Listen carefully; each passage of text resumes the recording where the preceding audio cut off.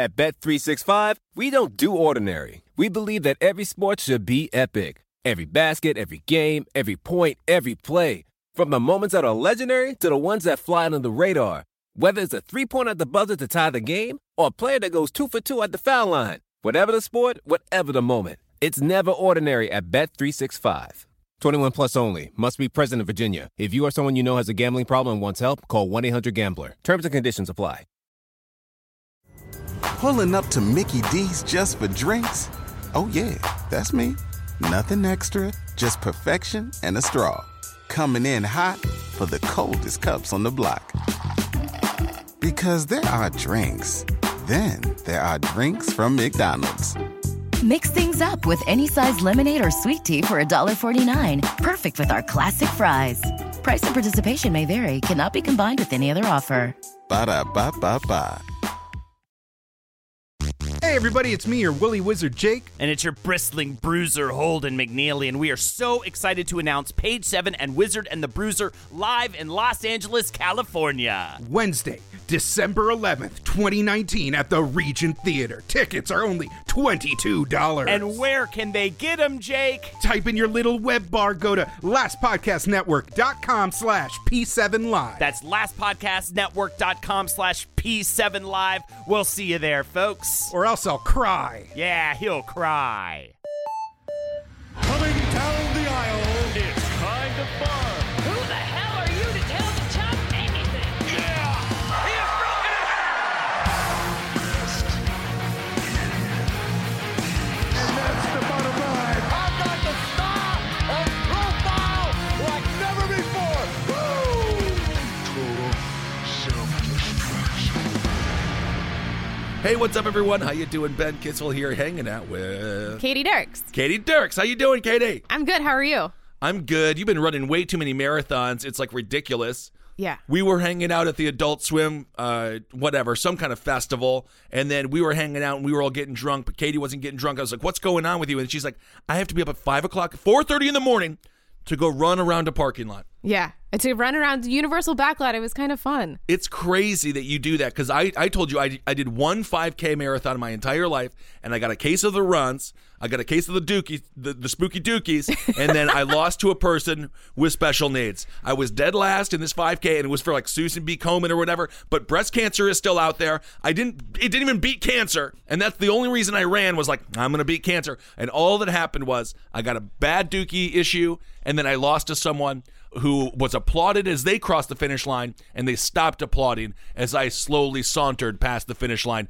as if indeed I was like just some huge, useless piece of meat that people were so ashamed to even have to see mildly running. I feel like we went to kind of a dark place there. Yeah, a little bit. I feel like if you come to LA, we will do a 5K, and I promise you won't shit yourself. You'll be amazed. Well, speaking of being amazed, this guy, Katie, how happy are we to have this dude on the show? I'm excited. He's one of my favorites. One of my faves. He has been around. He's been around for a minute. He's been around the block. Yeah. Yeah, for a little bit. Yeah. Sure yeah, have. for a little bit. You know him as Pretty Peter Avalon, a.k.a. the Librarian. You can see him on All Elite Wrestling. That's long for AEW. That's right. Isn't that exciting? That's long words. That's long words for AEW. You can see him Wednesdays on TNT on AEW. Peter Avalon, thank you so much for being on the show, bro. Thank you for having me. I'm excited to be here. This is cool. This is a cool setup. Everything's cool. You've also appeared in Championship Wrestling from Hollywood and Pro Wrestling Guerrilla. And man, I gotta say, doing a bit of a YouTube deep dive on you, which I always like to do a deep dive on the people that we have on the show because it's fun to watch how much you have progressed from day one to where you are now. Yeah. And I was watching some of your early matches. Don't. And you were tiny. Yes. You were a tinier guy. Yes. And then you fast forward to where you are now, and you're jacked, my friend. Thank a you. librarian that I've only seen on a Pornhub search. You are it. You're a very saucy librarian. Thank you. That is the shortcut, the term up there in the porno section, librarian, to look for. No. Yeah, as I got older, I just got more serious with my fitness and applied what I've learned throughout the years, and here I am now. I'm still lean and mean. Have you ever shat yourself during a 5K, Pete? I've never run a 5K, but the next time if I ever get the opportunity, I hope to not crap myself. You know, if that's all about lowering expectations for the day. If you wake up every day and you're like, today, I don't need to make $1 million. I don't need to like do anything extravagant. Just don't need to crap myself. And then when you go to bed at night and you haven't crapped yourself, you have just had a great day. It's good. It's good. It's all about setting reasonable goals. Absolutely. Does sharding count as a full-blown crapping yourself? It's not a full-blown. It's a shirt. That's why it's a whole different. That's a whole different category. I'm gonna say it counts. Whoa! I don't want to be the opposition voice here, but I'm gonna say sharding counts as shitting yourself. Yeah, you maybe. Okay. All right. So let's talk a little bit about what's going on right now with AEW. Obviously, you are kicking ass. Your character, the Librarian, AEW is doing great things on Wednesday nights. They have actual storylines that people can actually follow that actually make sense because they're well thought out.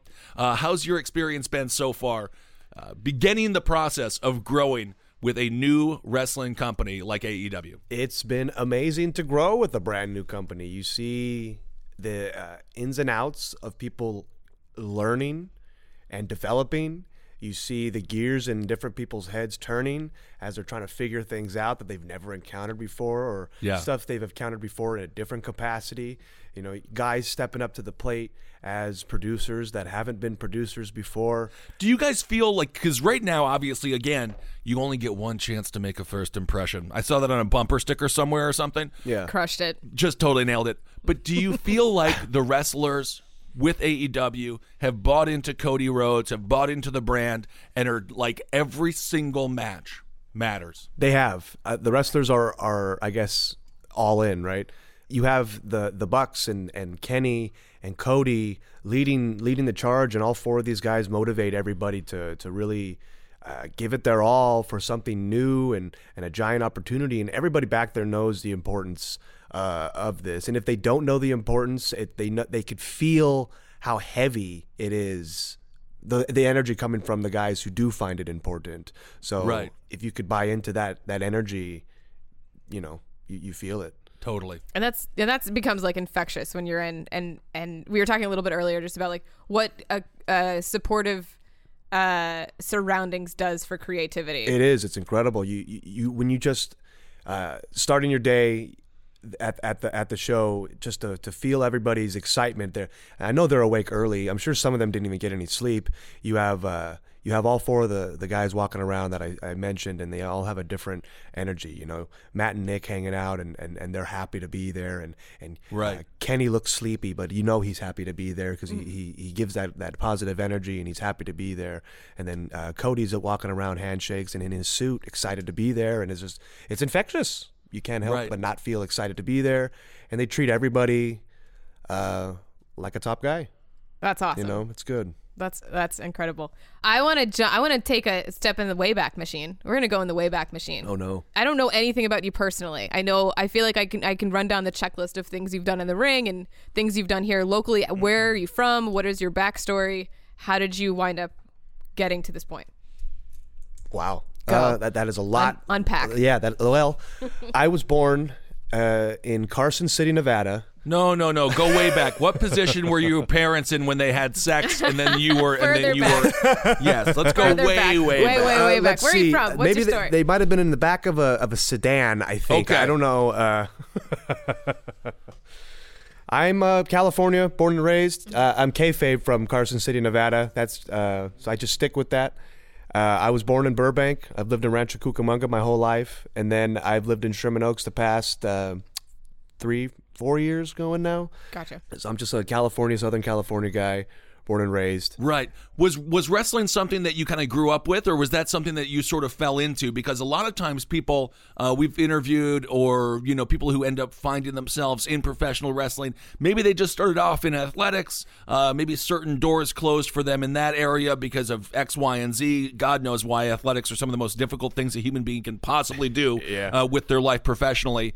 Was wrestling always the main goal for Peter Avalon? And again, if you haven't seen him, YouTube Peter Avalon, the Librarian. Some amazing work that you do in the ring. Thank you. I've Wrestling became what I wanted to do, and I think I figured out what I liked doing. As a kid, I liked like pretending and acting and selling and fake fighting and all and combat and playing in that capacity. I found myself trying to make movies. When I was old enough to earn like allowance, I saved enough to buy a video camera so I could tape and make movies, and it's like little action movies and like a Jackass style stuff where I'll trip and fall in front of somebody and see if I could sell my ankle and they'll buy it kind of thing as my friends film far away. Stuff like that. So that was always what I liked doing. I probably fell into wrestling as a fan, I don't know, 8, 9, 10, 11, some around that time. A friend in elementary school told me about it. I tried to watch it whenever I could. Raw happened to be on at a time where I had a bedtime. It was 9 to 11. 10 o'clock was my bedtime. So I grew up watching the first hour of Raw. So I got very familiar with Godfather and Val Venus matches and seeing That's hilarious. And seeing the Rock promos. Never the Rock wrestle. Dude, there is something about the forbidden fruit, right? Because I grew up as well. I watched a lot of pro wrestling, but I also used to love Saturday Night Live. This is the early 90s, so it's like Adam Sandler, David Spade, Chris Farley, Norm Macdonald. And obviously that was on quite late at night for a chubby Ben Kissel who had to wake up early for Sunday church.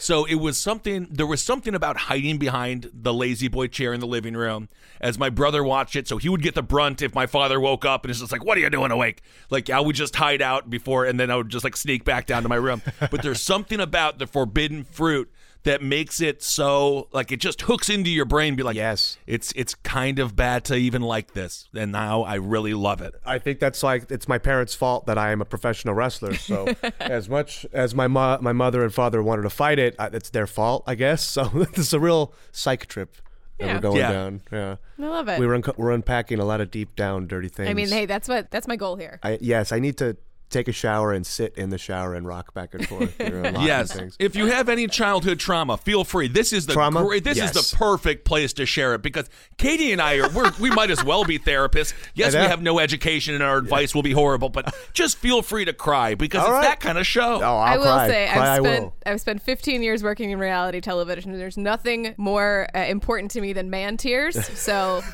let's go. You know how to manipulate anatomy. Then how do you feel? Whoa! Talk to me about how you feel. Wow. Speaking of being a wrestling fan, and speaking of acting, and speaking of tears, there were some real life tears when it comes to David Arquette. He did a death match that damn near lived up to its name, because he almost died. But I know you played a role, because I went on Twitter and I asked our fans if they had any questions for you. So this fan comes in from Kevin the Kevin at Kevin the Kevin. He says, what was it like training David Arquette? So you had a hand in training David Arquette. What was that experience like for you, being on the other side of the ring and just being like, okay, bro, this is how you do it and you don't die? Because obviously he damn near did. I really enjoyed training David Arquette. He reached out trying to get back into it, and I became his trainer. We would train sometimes once, twice a week in Oxnard, and then he ended up getting a ring in his backyard, and we would train in his backyard, and he lived about 10 minutes away from me. So it was ended up being a good working relationship, because it was nearby, and we could definitely talk wrestling and get an understanding of wrestling. Right. He wanted. I like a lot of wrestling theory and talking, the psychology of wrestling and the idea and mind behind wrestling. And he's really into that and talking about that and understanding that. I guess because as an actor, you're going to do a lot of that too, selling and acting and reacting. So he was really into a lot of that and really understanding and learning about wrestling, all of it, not just like the physical aspect of going out there and body slamming somebody. And of course, David Arquette, he's an amazing actor. Eight-Legged Freaks. Yes. Eight-Legged Freaks. That he was really showing fear. Yeah. That was an incredible film. Spiders. I would have given him one of those Oscars without a doubt. He would have gotten a Ben Kissel Oscar, which needs to be an award show.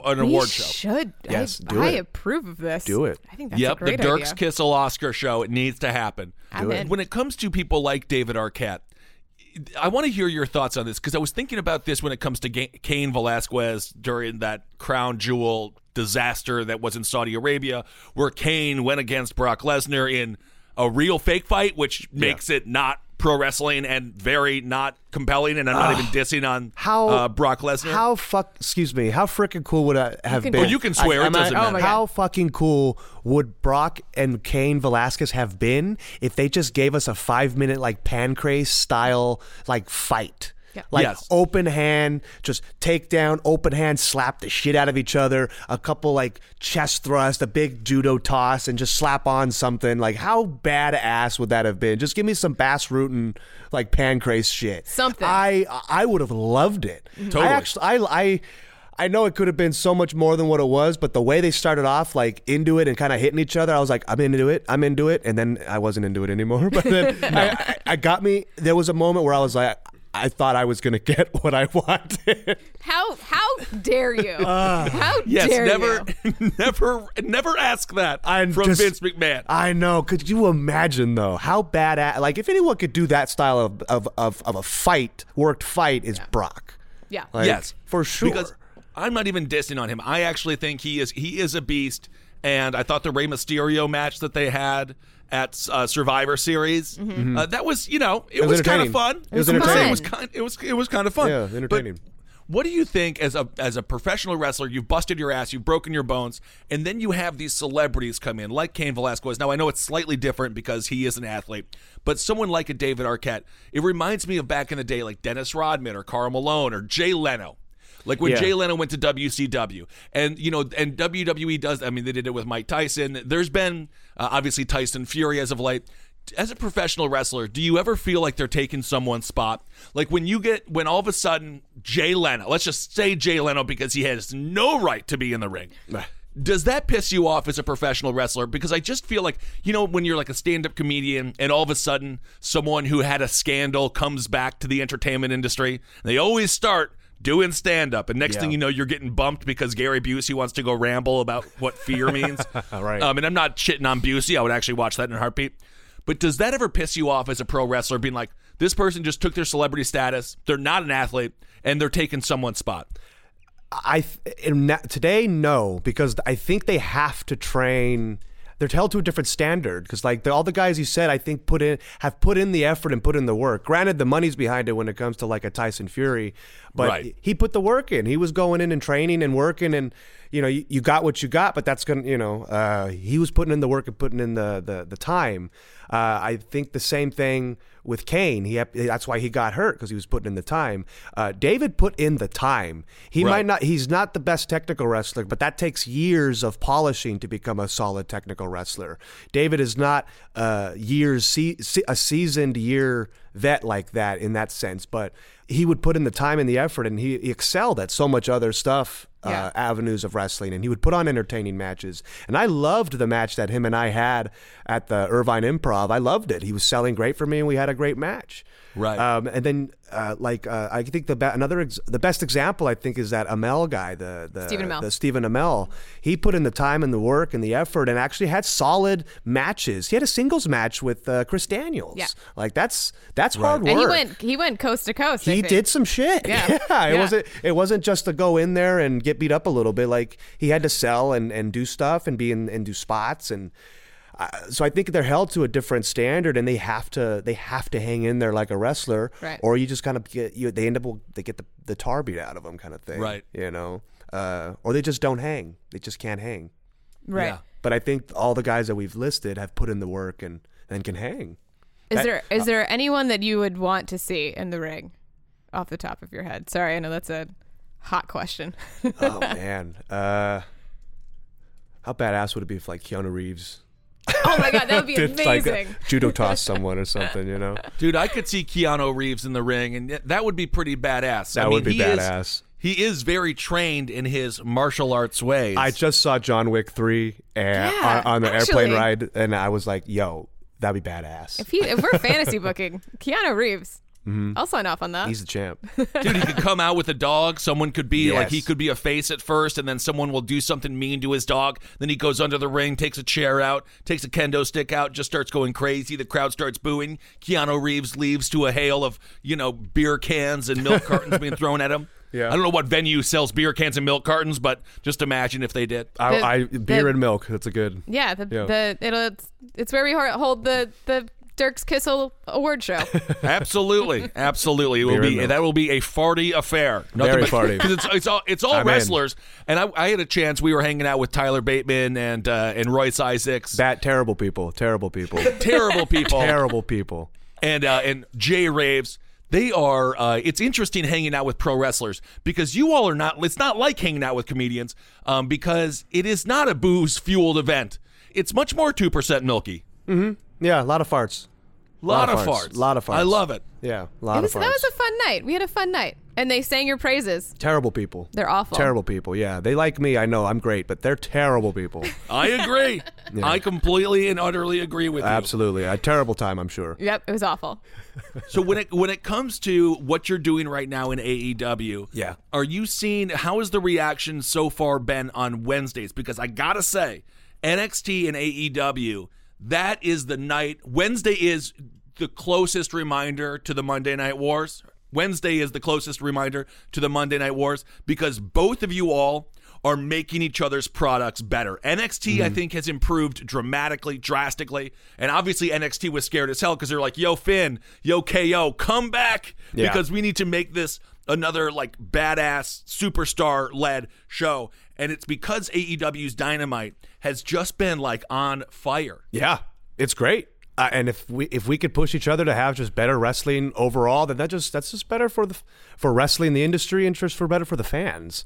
Like we're at a time now where you don't have to really switch between channels. You can have one being recorded while you watch the other. Take whichever one caught your eye earlier on, and you record the other one. Like I wish I had that, man. I would have absolutely watched more WCW in that sense if I had something like that.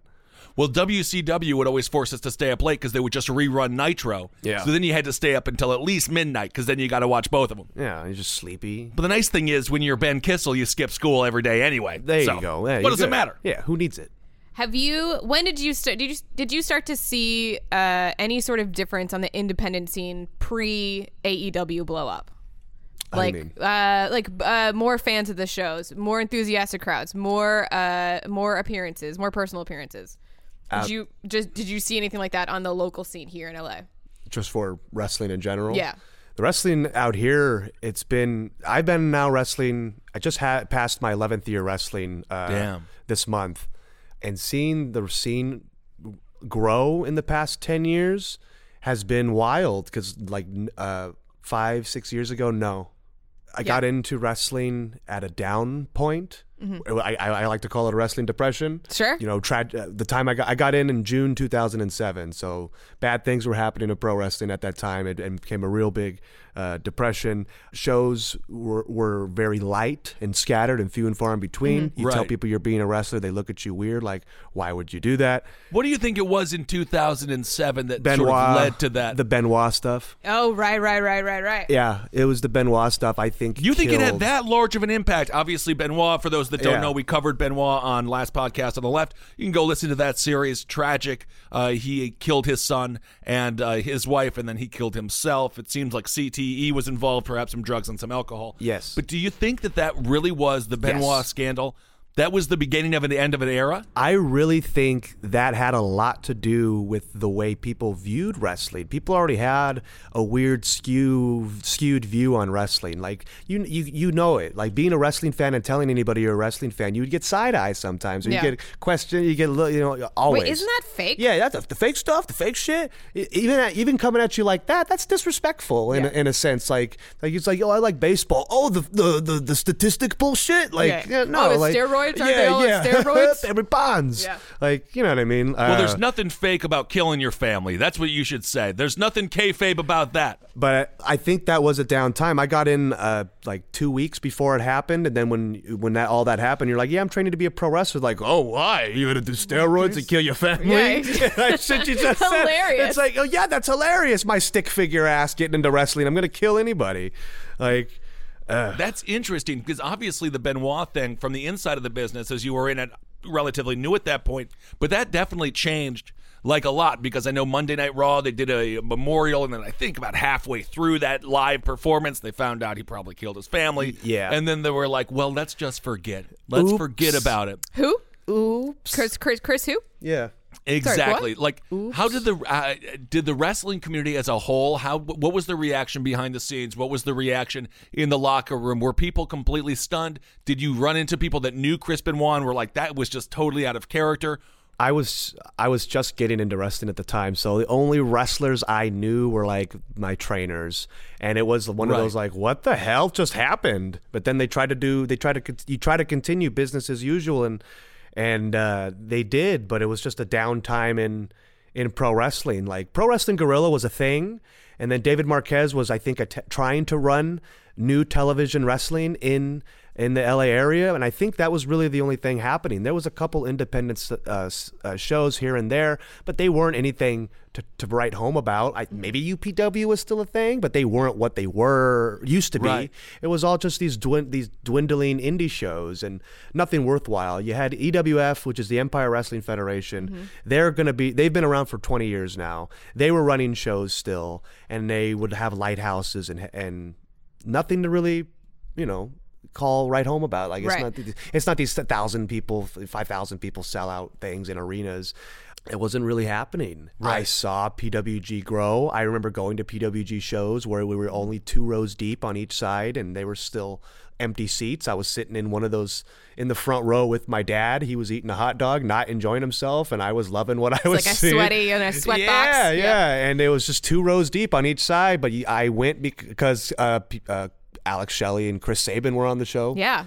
Honestly, you can't trust someone who is unhappy eating a hot dog. If you're not happy eating a hot dog, you're not going to be happy doing anything. Exactly. You get out of here. Just leave me to watch this wrestling by myself. Eat the hot dog in the parking lot. And that was at the Reseda venue. That place was so sweaty. Yeah, it's gross. I loved it. Dirt.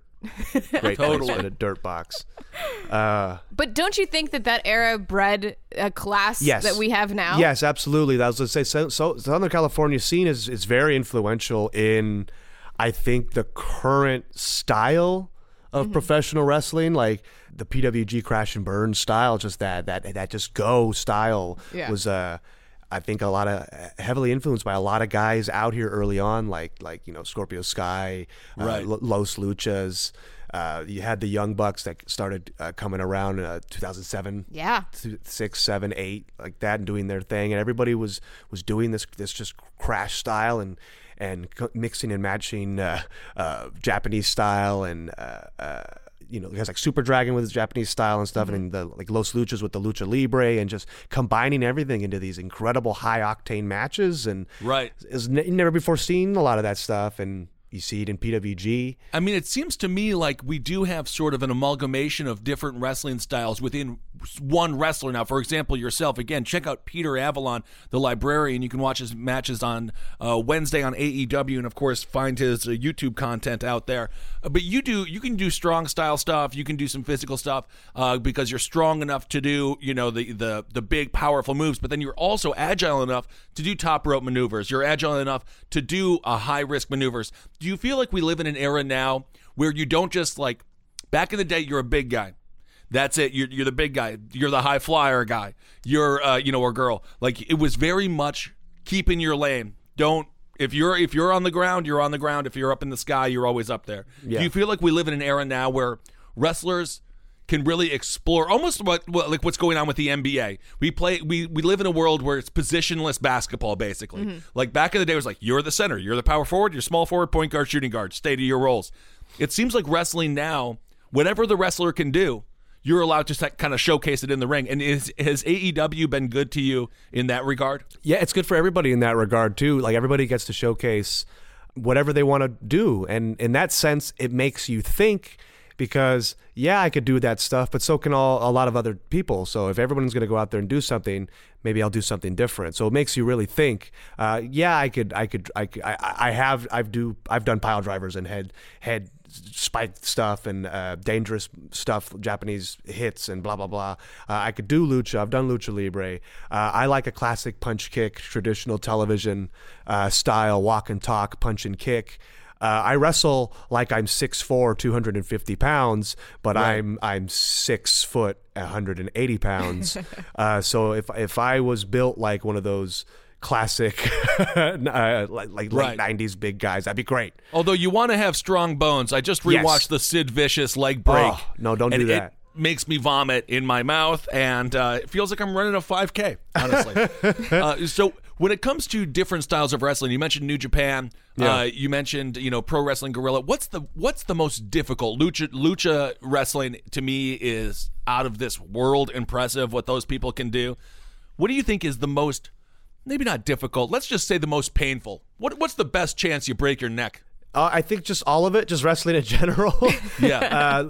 I think a lot of the stunts in Lucha Libre, man, they're very death-defying. So yeah, it's a lot of acrobatic stuff, and they blow my mind every time. Guys have such incredible balance, like Phoenix. I love watching a lot of the minis. Like, do you remember El Torito? What was his name? Mascarita Dorada.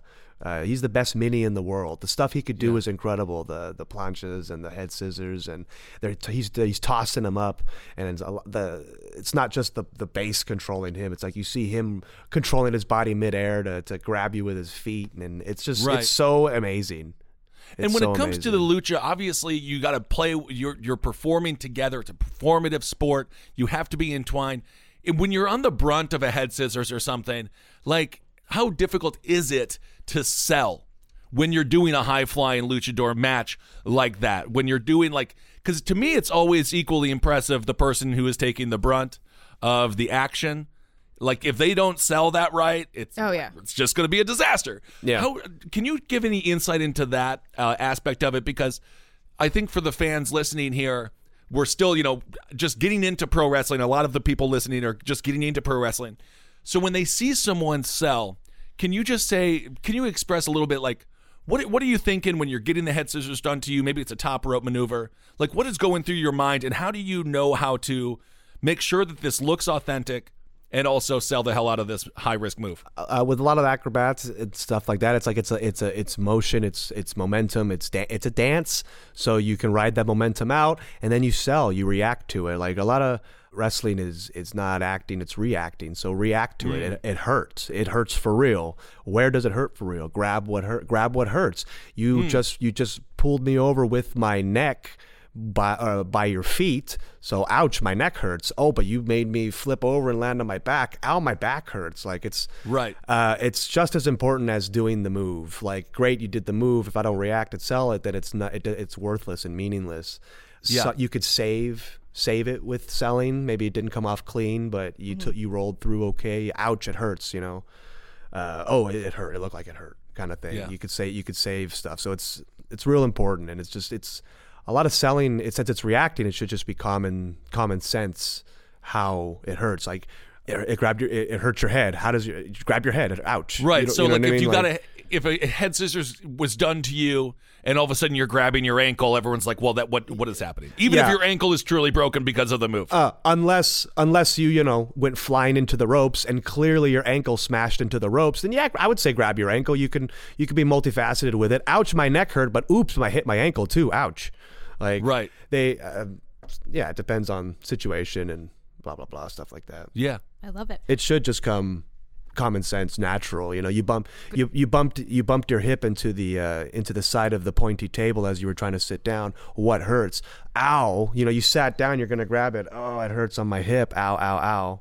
Right. But it's such a skill, because when it's done poorly. Oh, it's absolutely, so absolutely. No, selling can make or break a match, depending if it's either guy, the referee, anything. A bad reaction could really mess stuff up. Right. Have you ever had a situation where you were against someone who just did not know how to sell, or maybe when you were coming up, maybe you made that mistake where you weren't selling for someone, and then what's that conversation like after the match? Because I would assume that if someone was not selling for you in the ring, that would probably kind of piss you off a little bit. I have a situation where I got out of getting my ass whooped in a match because I'm a fantastic seller. I had a match at SoCal Pro in San Diego years ago. I still had my long, shaggy hair, so I was probably I don't know, two and a half, maybe not even 2 years in. Maybe I was in this War Games style match. No, it was just a 5-on-5 tag. That was gonna eventually lead to a War Games style match. Okay. And I had tagged in. I don't remember my team, and I don't remember the other team, except for on the other team was Adam Pearce, who's a producer at WWE currently. He was the NWA champion, I think, at the time. So he was a bad motherfucker. He's big, he's bad, he's tough. Pile driver, lariat. If you've never seen Adam Pearce wrestle, it's dope to watch Adam Pearce wrestle. He was one of probably the last old school style guys of a modern era, and he just beat the shit out of people. He was known to be rough. It's going to be a fight when you're in there. And right. I at that point, I think I had some of those matches, but not with somebody like him. So I was a little nervous that when I was going to get in there with him, it came to a point in that match where I'm getting beat up now. And the guy that was beating me up pulls me over and he tags Adam in. And all I can think of is like, here it comes. Oh, boy. Here it fucking comes. Here, boy. Get your stripes. Yeah. So I get knocked down. He starts stomping me, and I'm selling the best I can. I'm selling these strikes. I'm selling these kicks, and he starts to stomp me, and he starts to have a good time putting the boots to me. But nothing hurts. Nothing is really like hurting me. Great. He's taking perfectly good care of me. And then afterwards, after the match, we go to the back, everything. He's like, hey, man, I was having so much fun putting the boots to you. You were selling amazing for me. Thank you. And I was like, I got out of an ass whooping because I was selling so well. Yes. So I'll take it. I'll take it. I expected to get roughed up. Right. That's just, that's how it goes. And I would assume at some point, if a wrestler isn't selling, then you do just have to beat the hell out of them. If they're not selling, you have to like legitimately make them feel pain. You've been in a couple situations where you got to give a guy a shot, just a snugger shot to let him know like let's do something. Or, there's been times where you whiff a guy and he sells it and it looks foolish. So you know what I mean? So did you ever punch David Arquette? I'm sure I did. He punched me, so I'm sure I punched him. I mean, that's not every day you get to punch David Arquette. Yeah. No, I got my licks in, and he got his licks in, too, since we were learning together. I want to talk a little bit about your tag team partner. Ray Rosas? Yes. And your history. How did you guys know each other? You guys were together for a long time. Me and Ray Rosas met at Championship Wrestling from Hollywood pretty early on. I've been wrestling just a few months longer than he has. And we were around the scene around the same time, and then we actually got the opportunity to wrestle each other on an EWF show. It was like I was like a little more than a year in. I think he was about a year in, and we had the match of the night. We tore it up. We had this I think like a 12-minute match. He was then the cruiserweight champion of this little company, and we tore it up. You guys have such great chemistry. That's where we realized it. It was like yeah, man, we got good good wrestling. The referee of our match was Justin Borden, and he said that we had really good chemistry against each other in there, especially for never having worked ever. This is the first time of us just meeting. Right. And we just kind of stayed in touch through the scene because we worked the Hollywood shows and other little shows here and there. And then at a point in the stories we were in, he was in a story wrestling Famous B from Lucha Underground. They were doing something where he kept low blowing him, and then I was in a group with Adam Pearce, Austin Aries, and Joey Chaos called The Standard, and we were doing some shit and causing havoc and blah blah blah.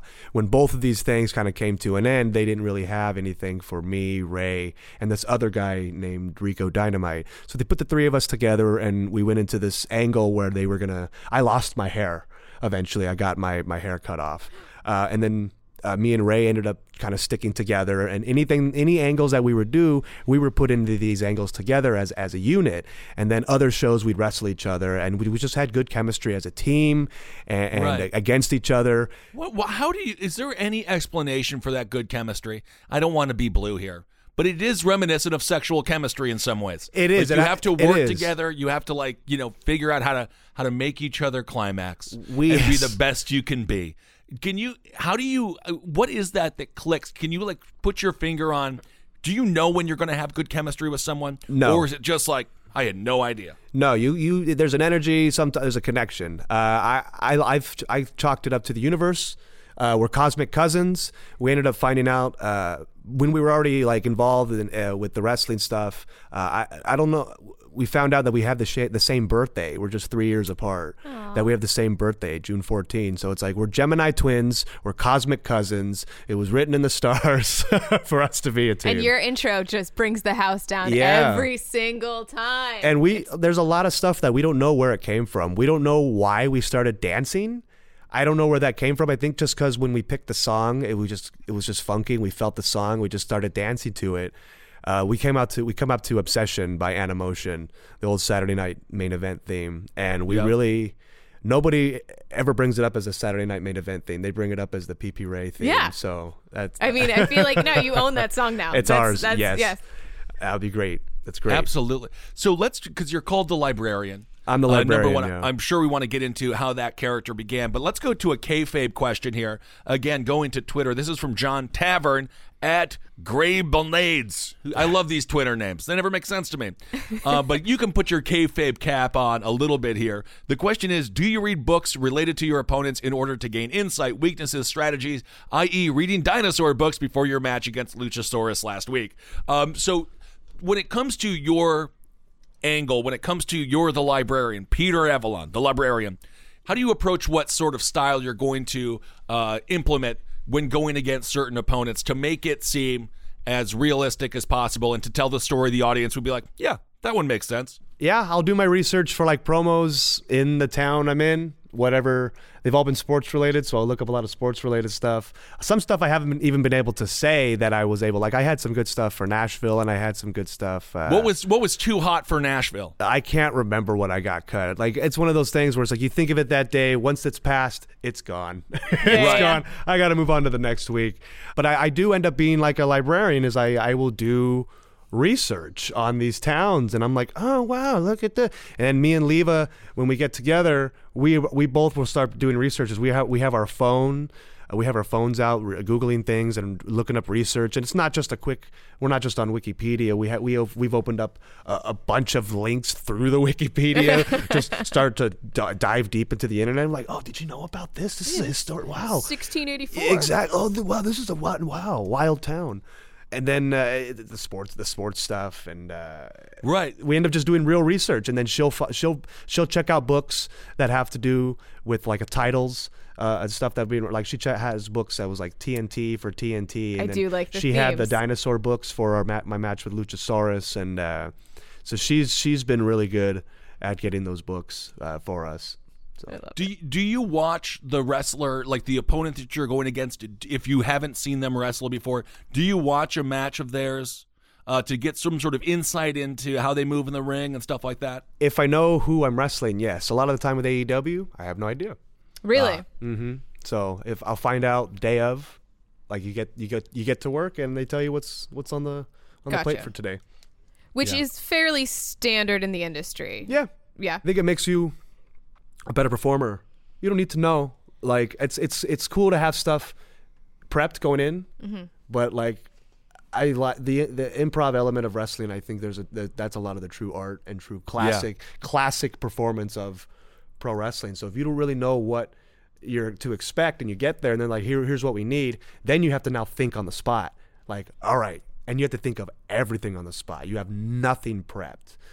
Maybe you have some stuff in the can physically, like I know I do this going into this, and then I'll hit him with this move. Whatever. Right. That's standard affair. But the whole program, they have to explain to you, I need this from top to bottom, and you have 6 minutes to do all of that. Okay. Let me go give you 6 minutes worth of what you need. If that includes maybe my entrance, a promo, a match, and some after-match bullshit. So it's like, here's your 6 minutes. So I think that keeps you on your toes and makes you a better performer because you have to kind of think on the fly and implement on the fly. No, and then I would assume that you have to trust your promoters, right? Because it seems to me, and Katie and I have talked about what Vince does oftentimes, and the most recent controversial storyline that Katie and I both think is just totally ridiculous is Rusev, Lashley, and Lana. And they showed up for work, and then they're like, you guys are in an affair angle. And it's like, okay, cool. It really does matter that you trust your promoter, right? Because otherwise they're going to be throwing you just a bunch of garbage. Yeah, you trust that ideally they have the best in mind, and then it also works the other way too. It's like you trust them, but they also have to trust the performer to get that over. Because like maybe what they're asking it could be outlandish, like a cuckold thing, right? But then there's also some stuff that isn't so outlandish that people don't want to do. You know what I mean? People have to I think there's got to be a balance. What's something that you don't think that a lot of folks would want to be or do? Because, I mean, even like one of our favorites, Dustin Rhodes, he does not, like Goldust and like his characters were not really like him at all. And he was just like, okay, I'm a redneck from Texas, but I guess now I'm sort of a sexually ambiguous person who will be wearing female panties underneath my uniform. So is there anything that you can recall where the wrestler, you don't have to name names or anything, was just like, no, I'm not going to do that not because it's like super controversial to the world, but to me personally, it's like, no, sorry, can't do it. Yeah, I was actually just having this conversation. There's been ideas pitched. It's like you have a lot of. It was years ago at the Hollywood show. They were going to do like a gimp, a gimp thing, and the guy didn't want to wear the mask. So it's like you could say no to that. There's some stuff that it's like, okay, I'll try to give you what you want, but I don't want to do that. Which, I mean, I get. That's where people have to find and what works for somebody, what works for somebody else, and that's also on the booker. If he's writing something that needs to go to someone, maybe you're giving it to the wrong person. You got to go find someone else to say yes to the mask. You know, so that's where you get a give and take, I think. And there's like I'm sure gimmicks given to people were tweaked and then not done at all the right way. Like, I mean, Brett Hitman was called the Hitman because they were going to try to make him like a cartoon hitman. Yeah. And they, brought him that gear. And he said no, but he's still the hitman. So what happens to a wrestler then if they say, I don't want to be the gimp? Do they get to work anymore, or are they just straight up gone? I don't know. That depends on the relationship with everybody within there. Some people get all the opportunities and chances in the world and can say no to whatever they want. And there's some guys that say no one time and never wrestle again. Right. It really, it's crazy. Life's weird. It's a crazy industry. Yeah, life sucks, then you die. Well. Yeah. I've read that on the back of a pickup truck. My good buddy Dylan Bostic told me that when I shout out to Dylan. When it comes to your character, the librarian, obviously, we have a world now that almost every single rock seems to be, unturned. We've seen in every angle under the sun, from, a shaman all the way to a turncoat of America, as they are in the military themselves. Where did your character come from in your mind? Because it is such a unique, funny, like, it's just so classic. Like, it's not... I like the simplicity of it, but it's really something I haven't seen before. The librarian gimmick was given to me by AEW. Tony Khan, it's his idea, and the producers, Cody and the Bucks, they want to get this idea over, and they said the person that could get it over is Peter Avalon. So in that case, the gimmick came first, and then they tried to find, for lack of a better term, the actor to fill the role. The librarian was me. And then they turned it into the fan contest, or where we're going to find a librarian, and then this is where stuff just evolves. A lot of time there's an end point for stuff, but on the way there is a lot of change through it. And at first it was me, I was the librarian, and then they turned it into this thing, the fan thing, where they're going to name another librarian. Now there's two librarians because Leva's video actually got the most traction, so that she won the contest for real, even though I was already the librarian. And then now it's evolved into the two librarians. I'm kind of a Lanny Poffo type with my woman, and she plays opposite. I guess I'm the heel, she's a face, and we try to give a different energy, but then there's still clearly an energy that connects us with our research, and in times where she'll cheat as well, and times where I'll cheat for her, and things like that. And so I like the dynamic that we're going for. It's fun to play with, and I do find Leva and I having a good energy and a good connection working together. The way I play the characters, it's just a tweak on my professional Peter Avalon character, which was work in progress and at Championship Wrestling from Hollywood show. It was my transition from pretty Peter Avalon into professional Peter Avalon. So I maintained my PPA, but I just became a different energy and a real scumbag at the Hollywood show. I love it. Yeah, it was good. After Ray Rosas had left left because of an injury. I kind of found myself dwindling. I connected myself to the current matchmaker, which was David Marquez's son, Nico Marquez, and we started running stuff. I was the current I won the Hollywood Heritage Championship as Pretty Peter Avalon, and then I turned into Professional Peter Avalon, and just turncoat, became a real bad dude. Professional Peter Avalon does whatever it takes to unbelievable. Yeah, does whatever it takes. And then the Librarian just reads books. He's Professional Peter with Studious, Yeah. That's good. You got to teach the kids to read. Sure. Absolutely. I agree. Katie, what do you want to ask? I like the Being the Elite stuff. It was fun to watch you on that and watch your journey. I feel like when James and I were doing the documentary, Peter here was one of the nicest people on the planet to us. Thank you. It was just we had a good time. Yeah, it was fun. And of course, that documentary that Katie is mentioning is the Joey Ryan story. And you can, Katie, you got to plug that more. Where can people find this Joey Ryan story? Well, guys, it's being we were doing some legal cleaning for music Oh, who cues. doesn't love to hear about that? Yeah, so right now, nowhere. But we are doing the cleaning because it will potentially be somewhere. Much bigger than where it is right now. So that's just nailed it. It'll potentially be somewhere. Maybe. Stay tuned. So Maybe just you can watch go somewhere, and maybe you can find this documentary. I'm selling it so hard. It's good. I love it.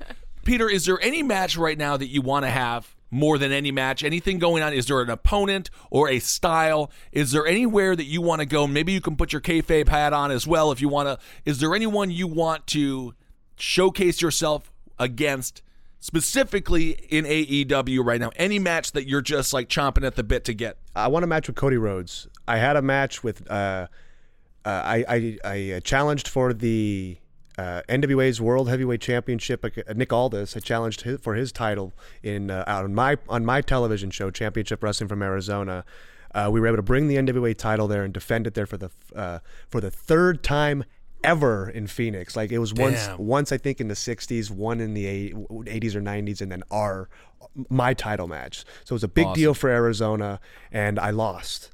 And but I've gotten to wrestle former NWA champions like Tim Storm and Colt Cabana, and I want to wrestle Cody Rhodes, who is a former NWA champion, because I think him and I would have a great match. Yeah, you absolutely would have an incredible match. Yeah, when it comes to, I mean, obviously Cody with the CEO cap that he is wearing, and then also being an in-ring performer, it's a slightly different scale, but we sort of do that with Last Podcast on the Left as well, where we go on stage, and then we're also the main voices for the network, and then we also own the network.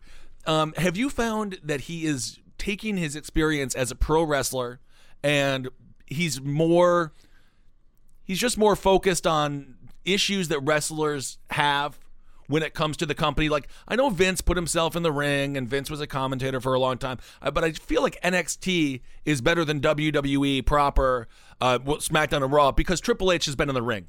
Do you find that Cody has learned from all the mistakes that Vince made? Obviously, not financially. He's doing quite well. But just interpersonally, do you find that Cody is doing a better job of creating a culture that is more pro wrestler?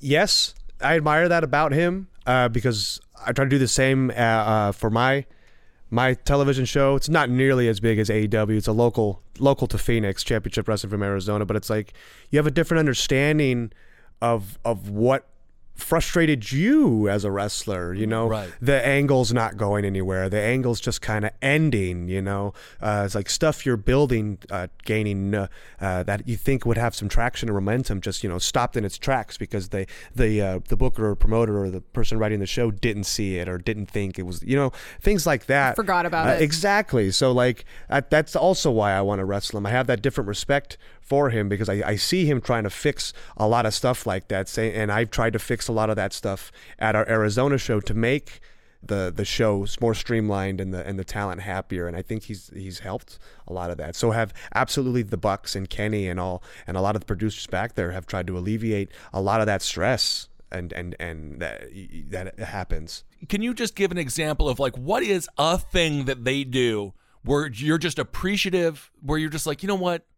Thank you for this small thing that just goes a long way when it comes to our already difficult schedule, our already difficult profession. But you just made this one thing better for wrestlers? I think it's their willingness to talk to the talent. Yeah. In the sense of what they want. Same like I've tried to do at the Arizona show. It's like, look, they want to accomplish something. They have a goal. Here, I have this written. I want to accomplish this goal. So let's work together that we could both accomplish this goal the same way. I don't like to go about the way of, look, I'm telling you what to do and how to do it. Mm-hmm. It's I need this to be accomplished. And I need these bullet points hit on the way to that point. So you have to have trust in your performer to give you to hit those bullet points, hit those marks, and then get to the end point.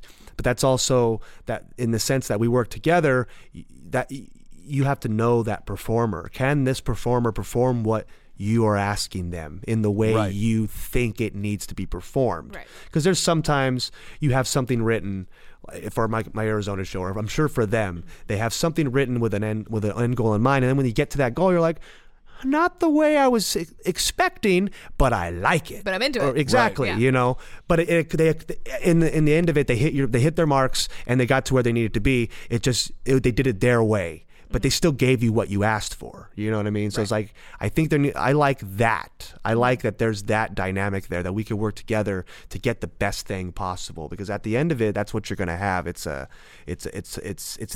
hodgepodge thing. A lot of minds working together to get this product, you know. Mm-hmm. Absolutely. Yeah.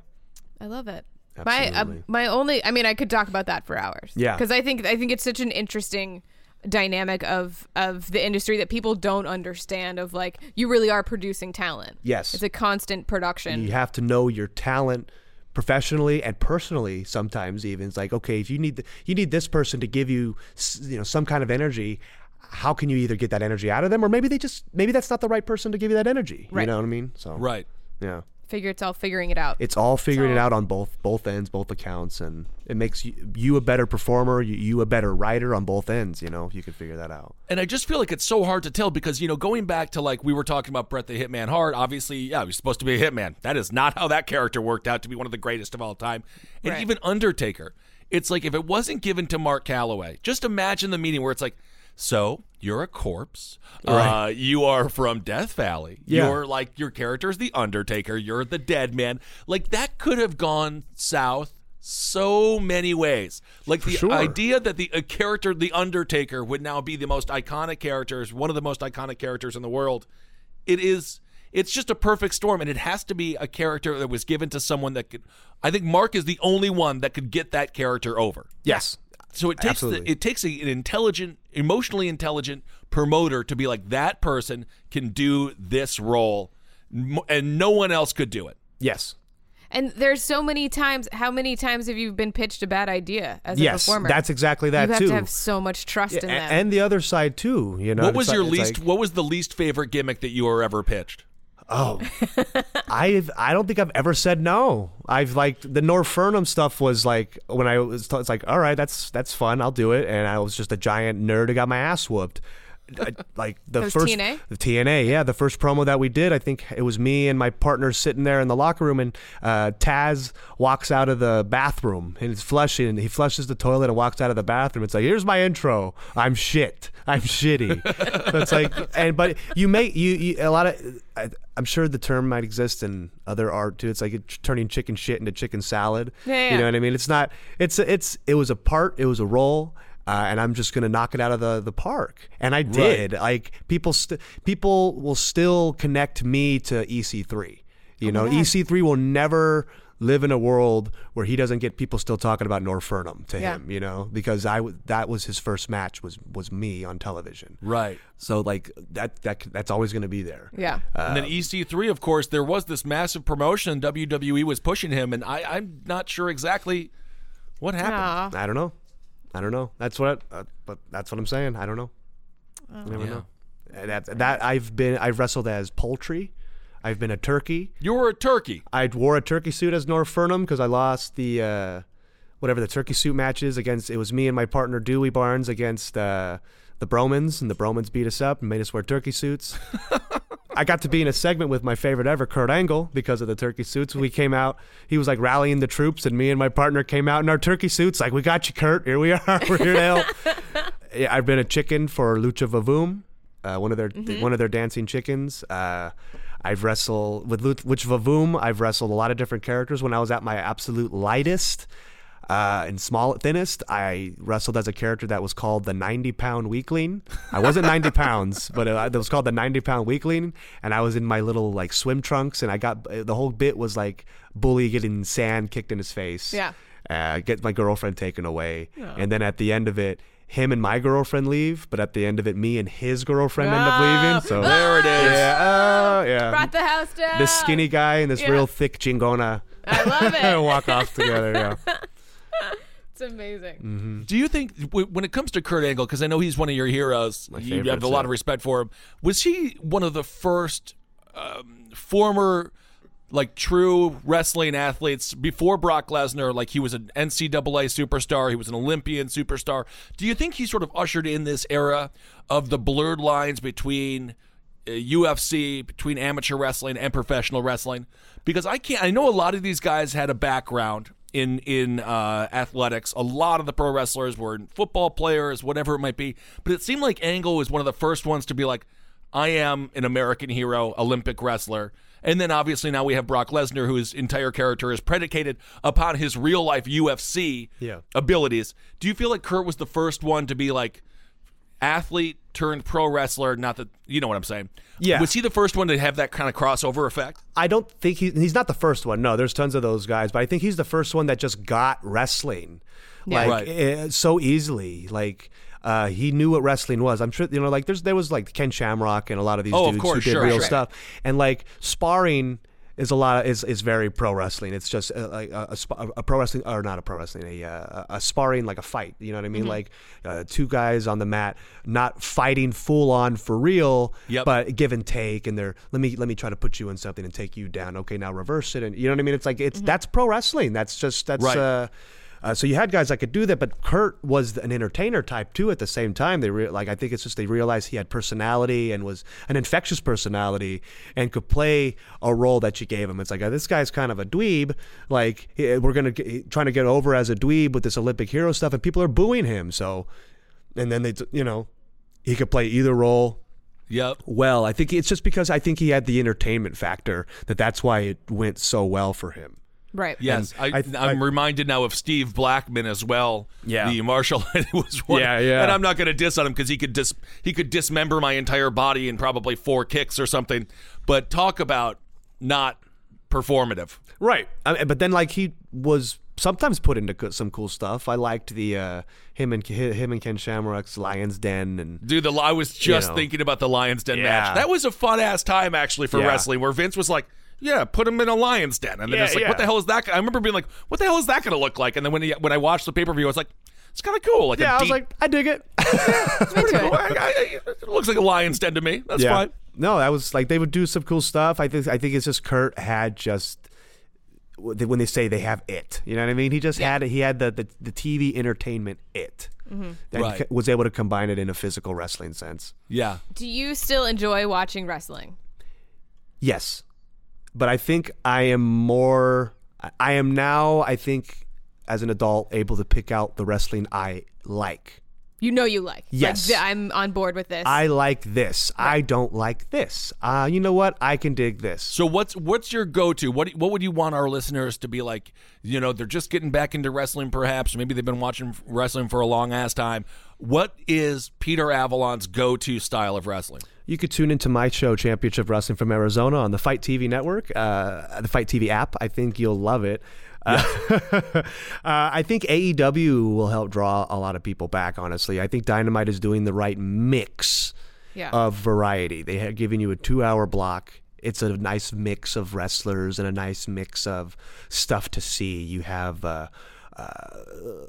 like you have the young bucks and Private Party will go out there and do this crazy, this insane match, and then you'll have Sean Spears go out there and he'll give you a TV style wrestling match, and then you have Britt Baker will go out there and have an American women's style match, and then you have the Joshi girls potentially on the same episode give you a Japanese style women's match, and then your main event's Chris fucking Jericho. I mean, like, come on, this stories. It's a super show. It really this and the Every stories episode. the stories that are being told right now are fucking fun. Yeah, they're fun. It's fucking so much fun. Last night I was just we were talking about it before we came on the air. I had a party.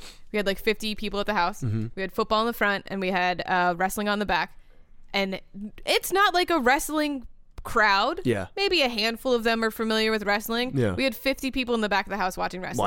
We had 3 people watching football. Yes, now, I believe to be fair, the Green Bay Packers got their ass kicked by the 49ers. To be fair, the final score was 30-8. I would have rather watched anything other than that game. Party was in the back. I'm sure. It sure was. It was just so fun to watch other people, and a lot of them that haven't watched since they were a kid, and they're all kind of, they're like, I haven't watched since I was a kid, but oh fuck, this is fun. This is cool. What is this? Yeah. Oh, what is that? What? He just kicked him? Yeah. Yeah, Wait, no, what? it's cool. It's cool. It was really fun. Yeah, that's cool. And I think what AEW seems to be doing right now, they're not reinventing the wheel. They're just giving people what they want. And for me, it's funny because sometimes the WWE seems to be reaching. I love Bray Wyatt. I love The Fiend. I really do. Yeah. I think Bray Wyatt is cutting some of the best promos I've ever seen. I think he is truly a genius when it comes to character. I love it. But why the red light? You know, there's just so many areas where like the WWE is so close to being like, that is almost perfect. But then maybe they're just kind of reaching, I feel like. And they're like, let's set this apart. It's like, but that's not it. No one in the world has ever been like, I wish these wrestlers had a filter. I wish this match had a filter to make it look like it was set, behind cellophane. Yeah, I don't know. I don't know. I think it adds to what they're trying to go for, I guess. Is it the Marks' fault? Is it our fault? Is it just Marks and the WWE is going to be like, no, that's what the smart Marks want? Is it just, I don't know, what's wrong with it? Is it just like it hurts the eyes? It hurts the eyeballs too much? It's just hard to watch? It's just weird. Hard to watch? It just looks weird. It's harder to see the match. It is way harder to see the match. I like to watch the match. It's like a legit red light. Yeah. It looks like they're in an incubator. Yeah, it does, right? Who's going to hatch? Do you feel like with Tony Khan and the Khan family, obviously one of the big complaints about Ted Turner, not complaints, but one of the areas that Vince McMahon would always sort of brag about how he's better than Ted Turner. He would say Ted Turner is in the television business who has a wrestling show. I am in the wrestling business who has a television show, and I have a television show. Obviously, that's the perspective of Vince. Are you finding AEW?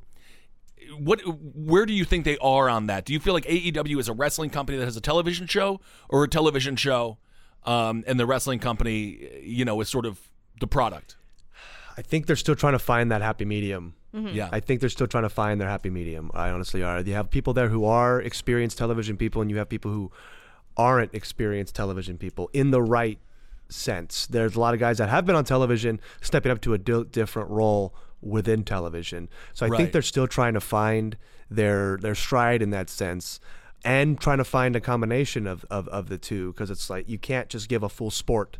I don't think you can give a full sport-oriented product potentially without some haha silliness in there. Of course. And vice versa. You can't just have a full haha product without some serious in there when it comes to wrestling. So I think they're still trying to find their happy medium within that and turn the wrestling product into more of a television show, and then take this television show and turn it into a television wrestling product. So I think they're trying to turn the knobs, you know what I mean? Turn the knobs to find something equal, Tweaking. Yeah. It's going to take tweaking for sure, and finding that stride with a budding company. Yeah, and you have to go through growing pains. That for better or absolutely. worse. And then there's for sure been tons of growing pains, but they learn.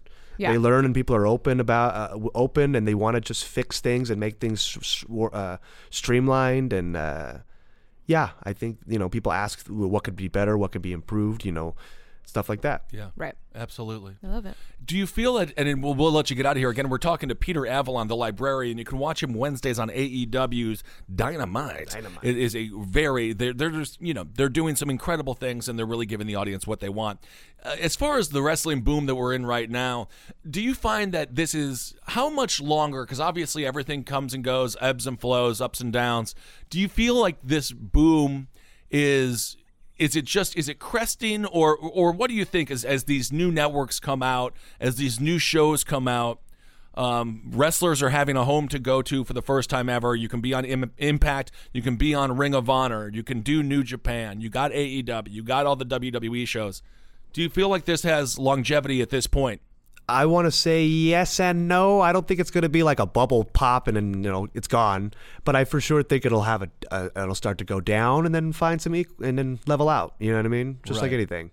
Mm-hmm. And hopefully we have hopefully it's a nice steady line and not a drastic fall with tragedy like that we were talking about in 2007. You know? Yeah, absolutely. I mean, the one thing that I've noticed with the guys that we've talked to, unlike I think the previous generation of wrestlers, is that you guys are all healthy. Like, every time that I've hung out with a wrestler, no one's really drinking super hard. Yeah. Everyone's talking about where they're going to go work out. They're talking about what their meal plan is. No, they made me feel all guilty when we were getting hammered in I was getting hammered in LA. I had like 13 beers, and I'm looking at these people, and they're just like, no, I'll have another water. I'm like, what is happening? You both opened the episode talking about the 5Ks you've ran, and I was late today because I overslept. Like I said, I'm pathetic. It was late in the day. It was like 1 p.m. Yeah, see, I'm tired. It's been a long weekend. No, that is fine. Week. And I did not run a 5K. I slowly walked, clenching my butt cheeks together so I would not poop myself. You ran that 5K with clenched butt cheeks, is what I'm going to tell people. Yeah. Nightmare work.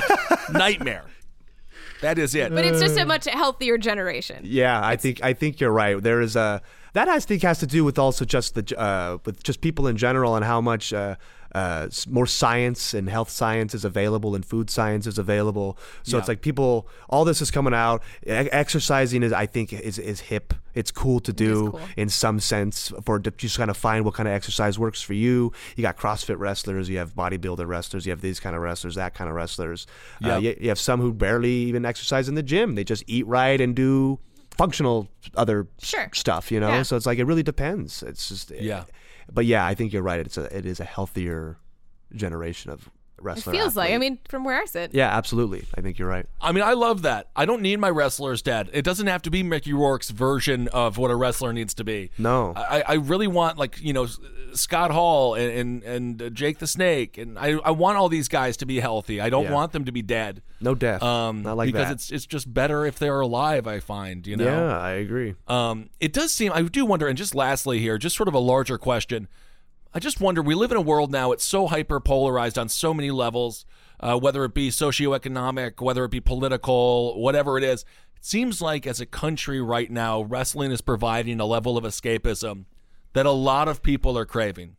Because everything is everything is fire and brimstone, everything is like unprecedented, and it's like, it's really not, but anyway, that's the going narrative. No, you're right. I was going to say, the only thing I was going to add on top of that is I think wrestling has always kind of been that. Mm-hmm. I know people have talked about like wrestling can be racist and wrestling can be sexist and wrestling can do this and wrestling can do that. Like when it was sexist, when it was racist, it was because it was bringing out real emotions out of people to deal with, right? And for other people to deal with, and you brought out real emotion to deal with, and it's like, oh, well, this guy's a piece of garbage. I hate him. That's real emotion, even if it's on the other end of that, it's negative and gross. But it made you have to question things and deal with things and try to understand things, and and it's like you and I could hate each other, and we're at a show watching somebody do despicable things, and I'll lean over and go, "You see this piece of shit? Unbelievable!" Yeah, and look at that. We're connecting now. Totally. That's. I feel wrestling has always done that. Yeah. Wrestling's always had a weird connection. Like I have made some of the best friends in wrestling because it's like obviously the first thing that we know that we have the connection is wrestling, and then you start discovering different things about each other. And of course, wrestling is just reflective. These things don't exist in a vacuum. Yes. I mean, like Jake Swagger, I believe it was Jack Swagger in the WWE. Jack Swagger, right? yeah, he's Jake Hager now, yeah. And now he's Jake in AEW, right? Jake Hager, yeah. Yeah. But his Tea Party type, his whole, like, Tea Party dude, like, these things happen. Nation of Domination, that was reflective. Yes. When Crush came out with the Motorcycle Gang, that was reflective. Yes. It's not as if wrestling is racist. In reality, society is. It's social commentary all the time. You gotta, Right. what was Eddie's thing? The lie, cheat, and steal. I think at first it was kind of supposed to be shitty, and then everyone was like, "No, that's dope. I like doing that too. Like, he's shitty," and then it's over as a good thing. Like, speaking of, I wish wrestlers were around. That's the thing. We should not lose any more Eddies at a young age, because that man. I was just watching some of his promos the other day again. Like, he's so good. Yes. Well, awesome. Katie, do we want to ask do we want to do a promo from the past this week or a match from the past? My pitch is a promo from the past.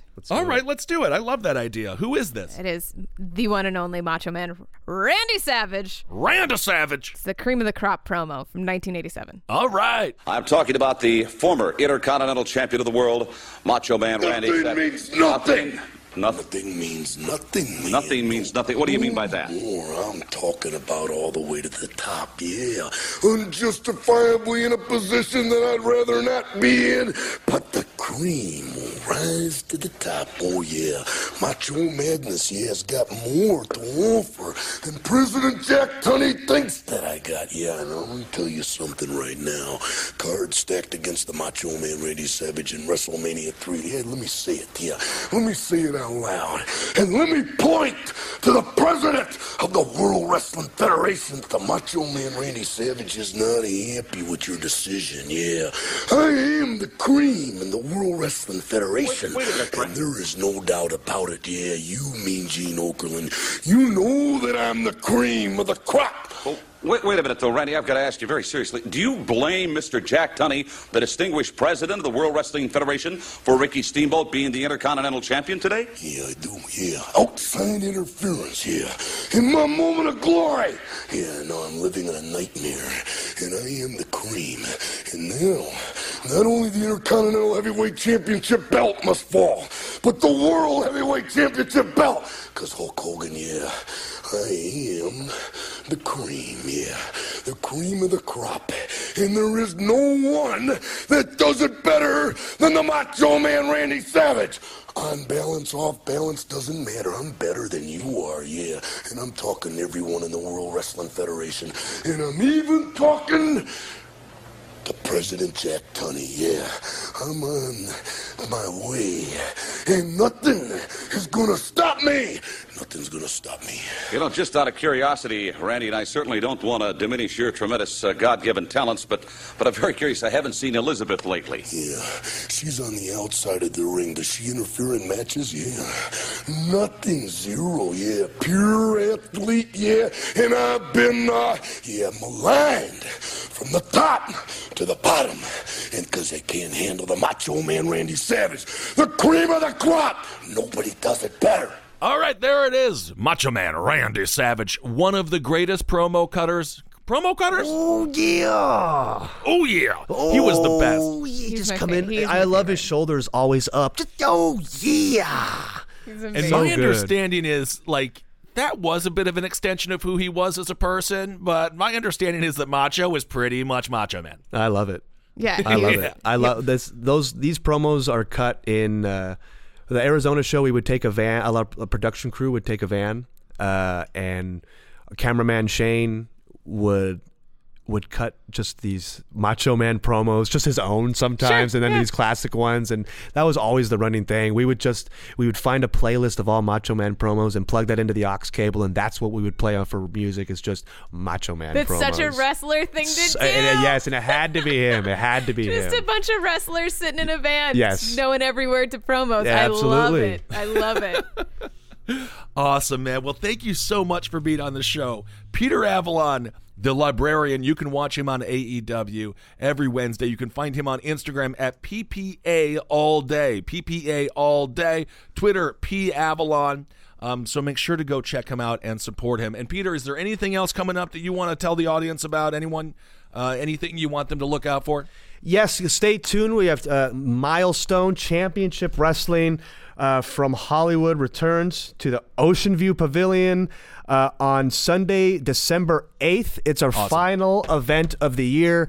The Arizona State Championship from my show is going to be defended. We have NWA stars in the house, and we have all of our top Hollywood stars in the house, and you might even see yours truly. So I would say check out Milestone from Championship Wrestling from Hollywood. Absolutely. And if you're in Arizona, go check out, or in the surrounding state, go check out Peter's promotion. It will be a wonderful evening of pro wrestling. You will love Championship Wrestling from Arizona. It's great. I love it.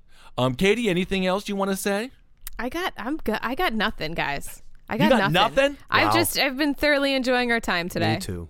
I love it. And I love doing this show. Thank you all so much for listening. And again, we'll be exclusive on Spotify beginning in late January or February. So go out there, get the Spotify app. The show is still free to download. Nothing changes. You just have to get a different app. And it's got green. It's green, which is my favorite color. So there you go. That's pretty cool. Thank you all so much for supporting the show. We've got a great response so far. All the live shows, whenever I mention Kind of Fun, they cheer Katie. They cheer and cheer. That's exciting. They love Katie Dirks. Wow. And so it was great to see everyone this past weekend for Last Podcast on the Left Live. Buffalo, thank you for coming out. Northampton, thanks for coming out so much. And, of course, Portland, Maine. Y'all were so sweet this weekend. And I absolutely loved performing for you. So, all right, everyone, go to iTunes, rate and review this show. Let the world know that you just love Kind of Fun. Because you know what? It's kind of fun.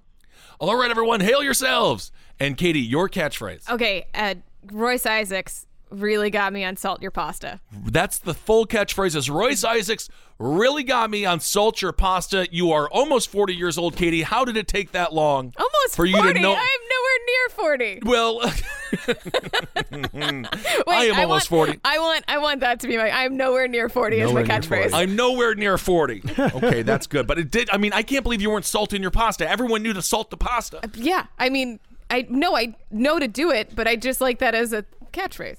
All right. Salt your pasta. I don't know if that's it. Salt your pasta. There but I'm it nowhere is. near 40. I love it. It's like Warren Zevon. Enjoy every sandwich. Your final. We'll put that on your tombstone. Salt your pasta. Salt it.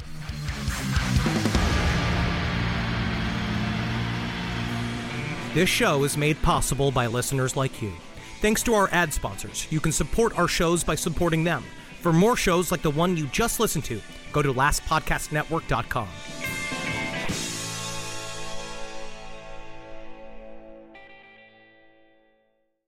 At Bet365, we don't do ordinary. We believe that every sport should be epic. Every basket, every game, every point, every play. From the moments that are legendary to the ones that fly under the radar.